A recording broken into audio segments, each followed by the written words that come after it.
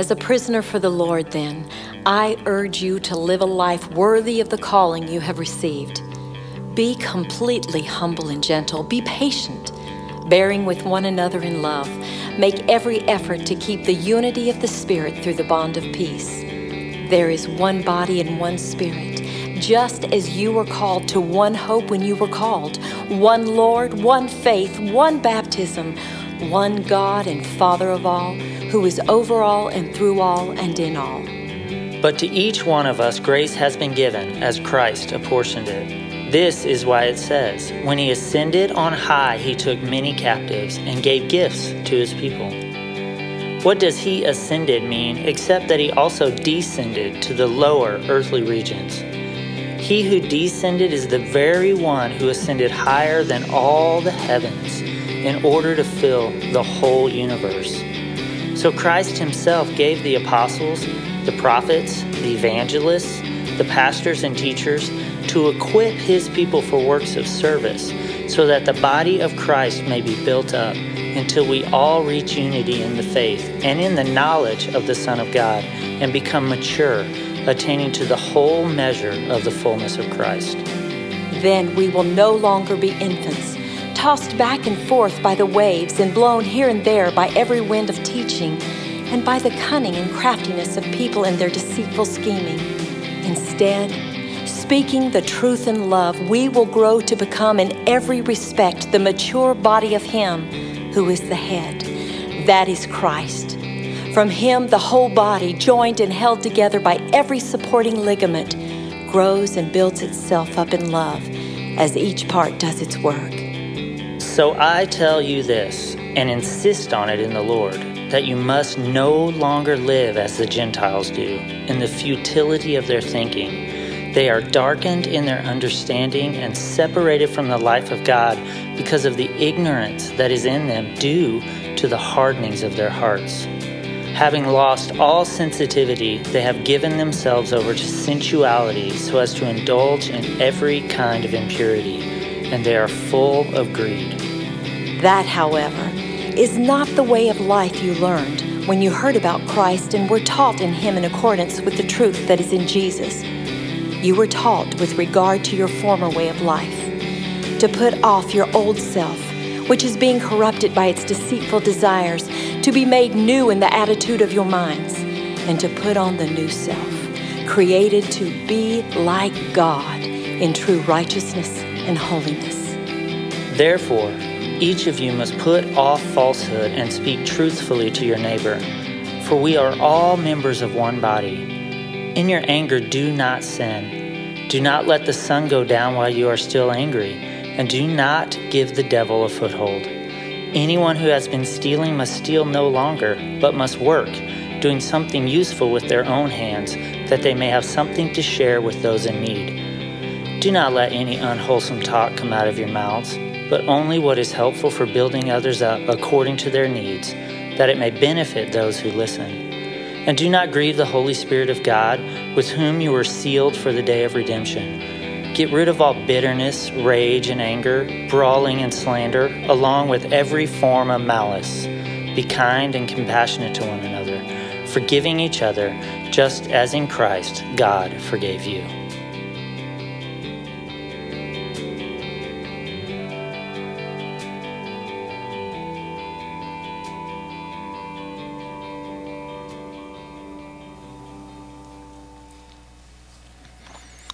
Good morning. Welcome again to First Christian Church. My name is Wayne. For those who are guests, I'm part of the pastoral team. I'm glad you're with us today. You just saw and heard a reading from Ephesians chapter 4, done in-house. Morgan Arsenault was the artist, and our videographer, Jeremy Scholl. Cool stuff, eh? Along with a couple voices from our congregation. And we're going to spend the next few weeks on Ephesians 4, and so you're going to see snippets of that video in the weeks ahead, okay? So I'd invite you to take your Bible then, please, and turn to Ephesians chapter 4, if you will, please. If you're unfamiliar with Scripture, there's a Bible in the pew rack in front of you, and you can grab one of those, and it's on page 1776. As a matter of fact, if you don't own a Bible, we'd invite you to take that home as our gift to you, all right?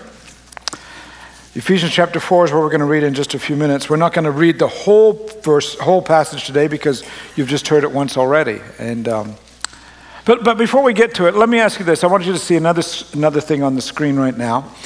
It's a photo of the hands of one of Michelangelo's sculptures. Do you recognize what sculpture it's from?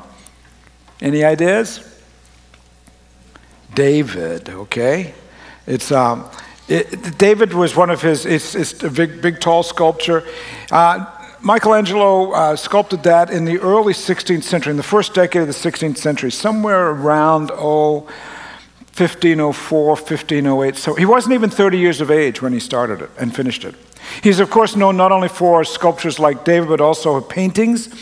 He is the scenes that he painted of the book of Genesis on the ceiling of the Sistine Chapel are well known. Part of that work includes a famous scene where God and Adam are reaching for each other. Maybe you're familiar with that. It's a great nutshell picture of the overall story of the Bible, how the Bible is the story of how these two entities meet, okay? There's another work, though, from Michelangelo that maybe you're not quite so familiar with that one, or this one. It's his sculpture of Moses. Now, if you're unfamiliar with Scripture, maybe you don't know this, but Moses is one of the key characters of both Judaism and Christianity. His writings cover much of the first, say, third of the Bible. And experts talk about how this sculpture that Michelangelo created with the long flowing beard was incredibly difficult to make stone look so flowing. And you can see that this is Moses. He's got the 10 Commandments that he's got under his right arm, and then there he is. But do you see something odd about that sculpture of Moses? Look at his head. What's with that? Moses has horns. I mean, what was Michelangelo trying to say? If you will, one of the most important figures of Christianity, of Judaism, was Michelangelo trying to say, well, he was the devil, he was from Satan or something like that. Why did he do that? Any ideas? I'm going to give you an answer, because what we're doing today is we are starting a new series, sermon series that's going to start today and go throughout all of August. And what we're going to do is we're going to examine the core values of our congregation, and in doing so we'll learn why Michelangelo put horns on his sculpture of Moses. Each week we're going to look at one of the core values of our congregation, namely these are the 4 things that we say we hold to: that we respond to God's Word, that we encounter the Holy Spirit, we embrace change, and we build community. And today I want us to look at the first one of those. What's our understanding as a congregation about Scripture? It's really important that we state what's important about Scripture, because this is what we believe, that the Bible, for us as the congregation of First Christian Church, the Bible is our final and complete authority and arbitrator of our faith, our theology, and our life together. And so when we have questions about church polity, when we have questions about morality, when we have questions about how to do life together, how to respond to the culture, when we have questions about how does God work in our lives, the first place we always go is we look to what Scripture has to say. And it seemed to me that as we were stepping into a new season of fall programming here in the weeks ahead, it would be important for us as a congregation to state what we believe, if you will, so that we can have a sense of unity, a sense of working and doing life together. And so to that end, as we say that Scripture is important to us, would you read with me Ephesians chapter 1, beginning at verse 1. We read this. Ephesians chapter 4, pardon me. Did I say it wrong? I apologize. Ephesians chapter 4, beginning at verse 1. As a prisoner for the Lord, then, Paul the apostle is writing from prison. He says, as a prisoner for the Lord, then, I urge you to live a life worthy of the calling you've received. Be completely humble and gentle. Be patient, bearing with one another in love. Make every effort to keep the unity of the Spirit through the bond of peace. There is one body and one Spirit. Just as you were called to one hope when you were called, one Lord, one faith, one baptism, one God and Father of all, who is over all and through all and in all. Here we have one of the lead characters of the New Testament making bold statements about who the church is and what we believe. And the reason he can do that, the reason the Ephesians are willing to listen, is because, well, he's writing from prison. He's saying, among the things I've done, apart from establishing many churches across the Mediterranean basin, is now I'm being imprisoned for my faith. You know, if you hear that from somebody, go, man, you're in prison for your faith. If you add that to a person's resume, doesn't their story sound suddenly incredibly interesting? Well, I want to point out something to you that during the weekend of Labor Day weekend, we're going to have a gentleman here that we've tried for some time to get him to get into the U.S., and we finally got a visa. He's going to come here. If a guy we work with a long time in Cuba who was imprisoned in Cuba. And so you want to make note of that. Labor Day weekend, we'll have him here to talk to us about what that was like and what it's like to be a Christian these days in a communist country like that. But Paul is basically coming from that sort of setting where he's saying, I'm in prison, and so with a little bit of credo, if you will, there's something I want to tell you, and that is that you have a calling. I'll urge you to live a life worthy of the calling you've received. What does that mean? Well, frankly, this calling right here is an invitation from heaven. The Greek word that's found here that's translated as calling, in other places throughout the scripture when it's translated again, it's usually within the context of something that God does, a God-driven moment. For example, we read in Romans that God's gifts and calling are irrevocable. Now, we don't have time to get into the giftings or how they're irrevocable. What I want you to understand, though, that it's God's giving these gifts. It's God that makes them irrevocable. That's probably another sermon coming down the pike some other time. But in other words, whenever you see the word calling in the New Testament, you can often think of it as, well, this isn't some sort of happen chance. No. What Ephesians 4 is saying is that God has called you, God has invited you to live a life worthy of what he has given you. And what has he given you? He's given you gifts. We've chatted about this before. You can't do anything to receive a gift. If you are receiving a gift because of something you did, it's not a gift, but it's payment, right? It's, I did this, I'm getting this in response. But no, you can't do anything to merit God's invitation. It comes to us by a grace work. You can't earn God's invitation to participate with him in his great plan for the entire cosmos. You can't earn God's invitation to experience forgiveness in Jesus Christ. You can't earn God's invitation to take on the reality of a redeemed life. You can't earn God's invitation to have the Spirit of God with you at all times, which if you follow him, that's what happens. You can't earn God's invitation to live free of guilt and shame of the past. You can't earn God's invitation to walk without this constant dread and worry for the future. You can't earn God's invitation to say, in the midst of what you're facing today, I'm not going to be a person of anger and bitterness. You can't earn this invitation from God to understand the promise of eternity in heaven. It all comes as a gift from God. Scripture states it this way. It is by grace you've been saved through faith. And this is not from yourselves. It is the gift of God, not by works, so that no one can boast. You didn't do anything to get it, so don't boast about it. Live there and enjoy. Experience what God has given you and go from there. You can't earn God's work in your life. It comes as an invitation from God in heaven. It comes from a God calling, if you will. However, while you can't earn any of that goodness from God, there are things that we can do in response to that, and that's what Paul is saying. You can live a life worthy of this invitation, this grace, this calling you've received. We as a congregation can accept the challenge of Ephesians 1. He says, live a life worthy of the calling you've received. And then he immediately goes from me as an individual to us as a group. Live a life worthy of the calling you've received and be completely humble and gentle. Be patient, bearing with one another in love. In other words, the moment we start taking on about this stuff us personally, then it's not just about us. It's not about me, but it's about us. I was thinking about that this week because if you think, we have all kinds of different backgrounds within the life of our church, don't we? I mean, we have different backgrounds, different views on how to respond to the culture, different nationalities. Just think about who we have in the different places where people were born. We have a few who were born in the United States, right? A few of us, or a few of you. We have a few, at least one, born in Australia. I'm wearing my Australian pin today. It says, "G'day, mate." You only get to wear this if you're Australian. I made up that rule, but nonetheless. It's my rule for the day. It's my pin. I'm wearing it. G'day, mate. We have people who were born in New Zealand in our congregation. We have people who were born in Zambia, in Africa. We have people who were born in Greece within the life of our congregation. People who were born in Ireland. We have a little boy who was born in the Democratic Republic of the Congo, as well as an adult who was born there. We have an adult who was born in the former Soviet Union.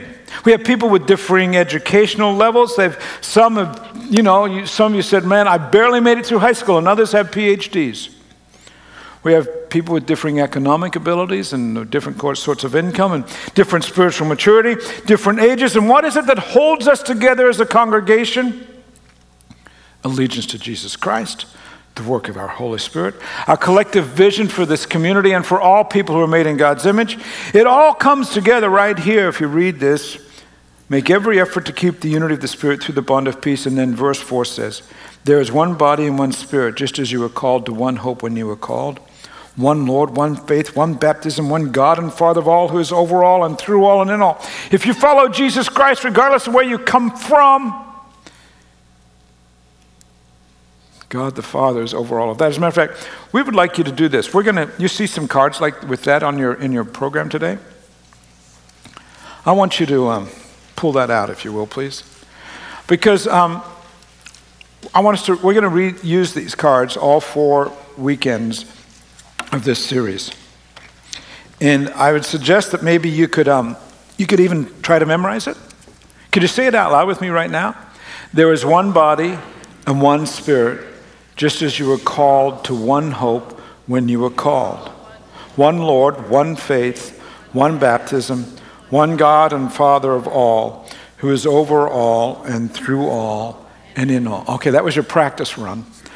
I got to tell you, the 9:15 service outdid you way more than that. So we don't want them to have the final say, right? So here we go again.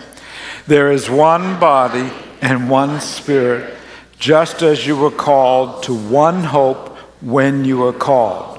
One Lord, one faith, one baptism, one God and Father of all, who is over all and through all and in all. Okay, so why am I saying, why am I saying, I want you to memorize that. I want you to grab a little bit of scripture and put it in you. Because here's why. If we say that the first core value of our congregation is our reliance in scripture, then truth be told, you need to know more of it. You need to not be passive, but you need to be intentional about what scripture am I learning right now? And in doing so, if you take in more of scripture, you won't make the same error that Michelangelo made when he sculpted Moses. Here's what the scriptures really say about Moses. It says this: when Moses came down from Mount Sinai with the 2 tablets of the covenant law in his hands, he was not aware that his face was radiant because he had spoken with the Lord.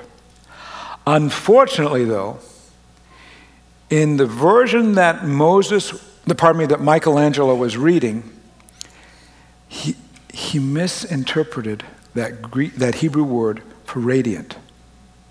And instead, this is what he read. When Moses came down from the Mount Sinai, he held the 2 tablets of the testimony, and he knew not that his face was horned from the conversation of the Lord. The Hebrew word for horned and the Hebrew word for radiant are very, very close. But he didn't know that. He didn't know scripture well enough. And Michelangelo was led astray because he didn't have a full grasp of the scripture. And it's a long story that we don't have time to get into today. But here's the reality. His error is now literally set in stone. Right? Oh, that was funny, Wayne. That was funny. You got to admit that. Come on, all right? Here's the truth of the matter. A lack of biblical knowledge led to a sculpture that is beautiful, but wrong. How much scripture do you know? How many times are you coming down through the issues of life and you go, okay, the Bible, I don't know what the Bible says, so I hope I make the right choice, and you end up having a situation where you're putting horns on a situation that need to be there because of a lack of biblical knowledge. What are you doing to increase your understanding and knowledge of the most important text of all human history? Passively going, okay, I hope I learn a little bit about it every Sunday morning. Or are you being intentional about it? If you need help to get started, I know you start at the beginning and you say, okay, God, tell me what to do, and you come across Numbers, the first thing, and you're seeing a listing of all the tribes, and it's just 1,000 after another 1,000, and you go, how is this God? If you need help, call us this week. Don't be a slacker. I didn't say that in the other services, did I? You're getting the full deal today. Anyway, call us and we'll help you out. Because may I remind you, Scripture has a lot of truths in it that can help you in your life, can help me in my life. Scripture is what enables us to say that we will, by adhering to this text together, we are the people who are the people of one body, one Spirit, one baptism, one hope, one Lord, one God and Father of all, who is over all and through all and in all. What are some of the things that Scripture tells us? Well, I want to give you just a few of them this morning because there's no way in one sermon we can pull them all out. But just a few things in a rather inexhaustive list of things you might find in Scripture. For example, if you read through the Bible, you're going to learn about grace. We've already covered this. That God, in His grace, extended an invitation to you. He called you. You've experienced God's grace. You're forgiven. Heaven's place for you is arranged at God's invitation, at God's calling. You also would learn, if you look through Scripture, that life's battles don't belong to you. Did you know that? The struggles that you're in the middle of right now, they don't belong to you. Again, if you know Scripture, there's a way in which you can figure that out. There's some stories that could tell you. Like for a few minutes ago, I showed you the hand of Michelangelo's David. Most art experts say that sculpture was a depiction of a young man, and Michelangelo was probably picturing David as he fought the giant Goliath. Do you know that story? David and Goliath? Here's how it goes. There were two opposing armies lined up in the valley of Elah. It was going to be the Philistines versus the Israelites. And they knew that if they stepped into that battle, there was going to be a lot of bloodshed and a lot of people were going to die. So they come with an idea. We're going to send one of our guys who's going to fight one of your guys, and whoever wins, that army is going to be considered the victor. Whoever dies at death, that army is going to be considered the loser, and that army over there is going to be the slaves of the victors. Seemed like a reasonable way to stop a lot of people getting killed. Except the Philistines had an interesting event, or an interesting fellow. They had a guy by the name of Goliath. Now, depending on how you look at ancient measurings, if you will, he was either somewhere between 6'9" and 9 feet tall. This guy could play for the Olympic U.S. team, okay? All right, big guy. And then the Israelites didn't have anybody like that. And so nobody wanted to go, I don't want to go fight the guy. First of all, I'm going to be carrying on my back the responsibility of the whole nation. But in addition to that, I'm probably going to lose my life. I don't want to do that. Can we have a different arrangement? And a young fellow by the name of David, probably about 17, he volunteered, a young laddie, if you will, volunteered and said, I'll take it on. I'll do it. And you know the story perhaps, that he eventually kills Goliath. But right before he goes out to take on Goliath, he makes this statement: the battle is the Lord's. Centuries later, that statement was echoed again when the people of Judah, again the Jewish nation, they faced annihilation at the hands of a large consortium of armies. A bunch of armies had got together and they made a pact and said, we're going to wipe out the Jews. And it looked like that was going to happen. But in that case, God's word came to King Jehoshaphat and said, do not be afraid or discouraged because of this vast army, this consortium of nations. For the battle is not yours, but God's. Friends, when you know that from reading Scripture, when you live the life worthy of the calling you've received, then you learn that the battles of life do not belong to you, they belong to God. And since God's power is infinitely greater and more powerful than anyone or anything coming against you, you get to say, I live in the divine calling of where God's called me. This week, people in this room face some really big challenges. I know that. I know some of the stories, and there are plenty more stories that I don't know. But I want to remind you this battle that you are facing this week, the week of August 7th, 2016, it's not your battle. It belongs to the Lord. If you know Scripture, you get to experience that. You know of grace, you know of the way in which God's taking care of the responsibilities. You also can learn some guidelines, if you will, excuse me, so you can be successful in life, so you can know how to make decisions, because who are we kidding? We live in a very pluralistic culture, and at times we wonder about how we should approach this or that, or what should Christians do with all the kinds of things that are before? How should we respond, for example, to ISIS? What's a Christian response to that mess over in the Middle East as it begins to encroach in the Western world? How should Christians respond to the stuff taking place in our culture? Like how should we respond to the sexual mores of the day? Is marriage for just one man and one woman, or does God permit and promote a variety of different ways of, if you will, of marriage? Should you swear when you get angry? Should you get angry? Scripture has responses to those sorts of questions and others. At times, when I get in my own space, I kind of get, well, maybe the culture is winning the day in our church life, but then I'm reminded of the truths of Scripture that guide our church's policies and approaches. And when we say that God's Word is timeless and unchanging, and it is the first place we go for the questions that we face as a congregation, then I know this. When we're faced with an issue that Scripture speaks to, then we can speak boldly and we can say, this is the way in which God speaks to that matter. But then if the Bible is silent about a matter, then we can be silent too. We don't have to speak to it. If that works for us as a church, then it can work for you and me as individuals too. And we won't be led astray, putting horns on situations that don't deserve horns. What do you know of the Bible? For example, I want to give you 3 statements just as a little test. This is not me testing you. This is you responding and seeing if you know any of these statements, okay? Let me ask you this. Is this statement I'm about to make in the Bible? God won't give you more than you can handle. Is that in the Bible? It's not. It's not there. What about this one? God helps those who help themselves.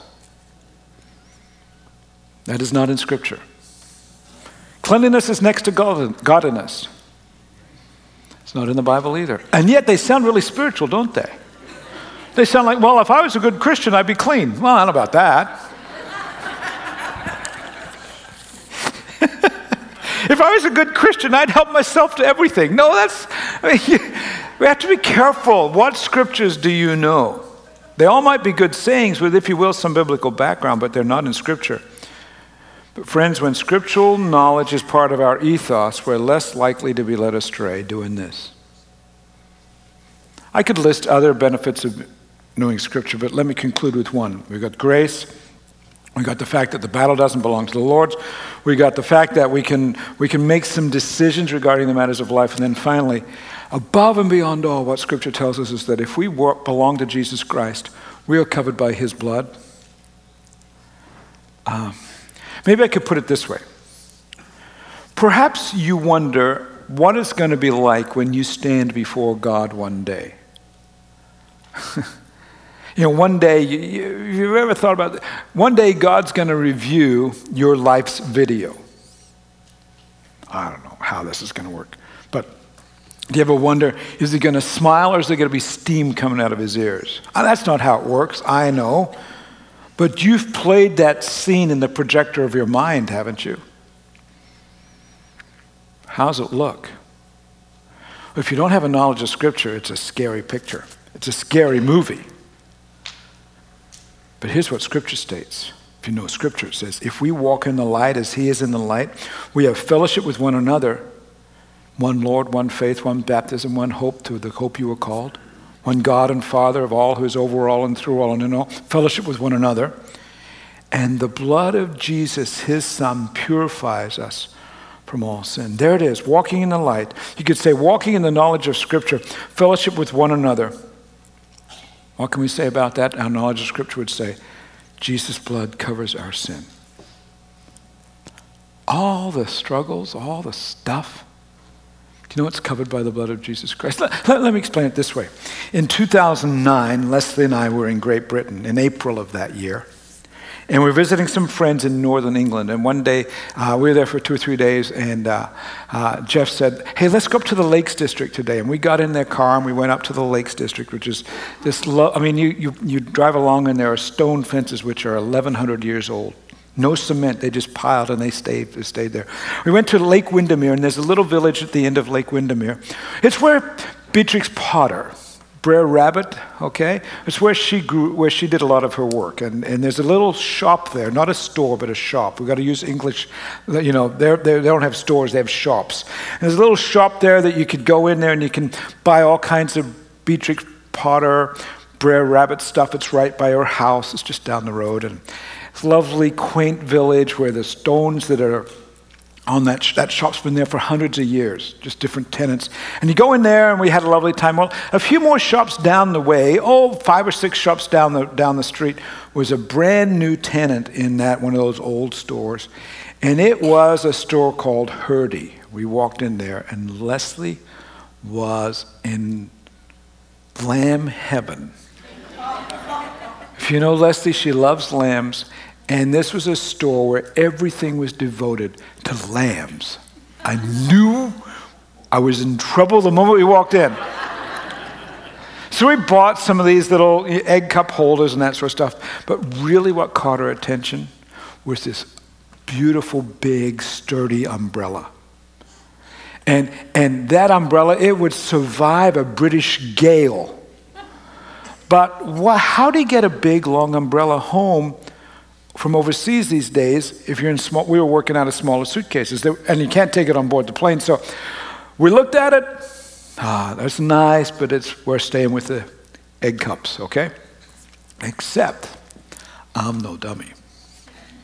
There was a card right there with their email address on it, and I slipped that in my pocket, and I came home, and I emailed them. I said, how much would it cost to get one of those things over here? This is May now, 2009. And they came back with the price. The umbrella wasn't all that expensive. It cost like a month's wages to ship it. But I did. Because if you love somebody, you do stuff like that, right? And you know what's I managed to hide it all the way from May of 2009. It was one of her Christmas gifts the following. That's a long time for a guy like me to hide that. Here it is.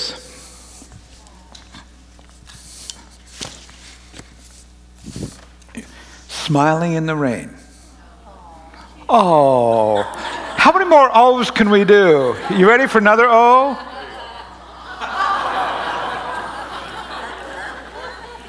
All right. It's our 35th wedding anniversary tomorrow, and I'm not giving her another umbrella for her birthday tomorrow, for her anniversary tomorrow. But she has another umbrella that I bought her a long time ago. 1983, we were in Poland. We were the music group in Poland. And, you know, in 1983, Poland was a communist country, and you couldn't buy things like we would buy here in the U.S. But we ran across a little market that this guy had set up, and they had this umbrella for sale. Now, it's significantly different than this. This is metal. This is, you know, machine manufactured, sturdy, strong, but this one is significantly different. It's wooden, it's handmade, it's 30-some years old. Now, the difference between these, sturdy, beautiful, delicate. But you know what? Leslie brought this one home in her suitcase, diagonally, because in those days you could do that sort of stuff before TSA began to rule luggage compartments, right? You know what both umbrellas do? Both umbrellas push the rain away from your head. They shed rain. They're both products of great engineering, and if you think about it, they're mechanical marvels. Imagine if you were in charge and given the challenge, build an umbrella between now and next weekend, you wouldn't know where to start, would you? There's quite some technique involved in getting them to work. And to think that by doing this, the rain, I've got to get it up high enough so you can see the video. The rain goes away from my head. Can I tell you, the blood of Jesus Christ is big and sturdy, but it's also delicate and beautiful. And it costs more than a month's wages to get it to you.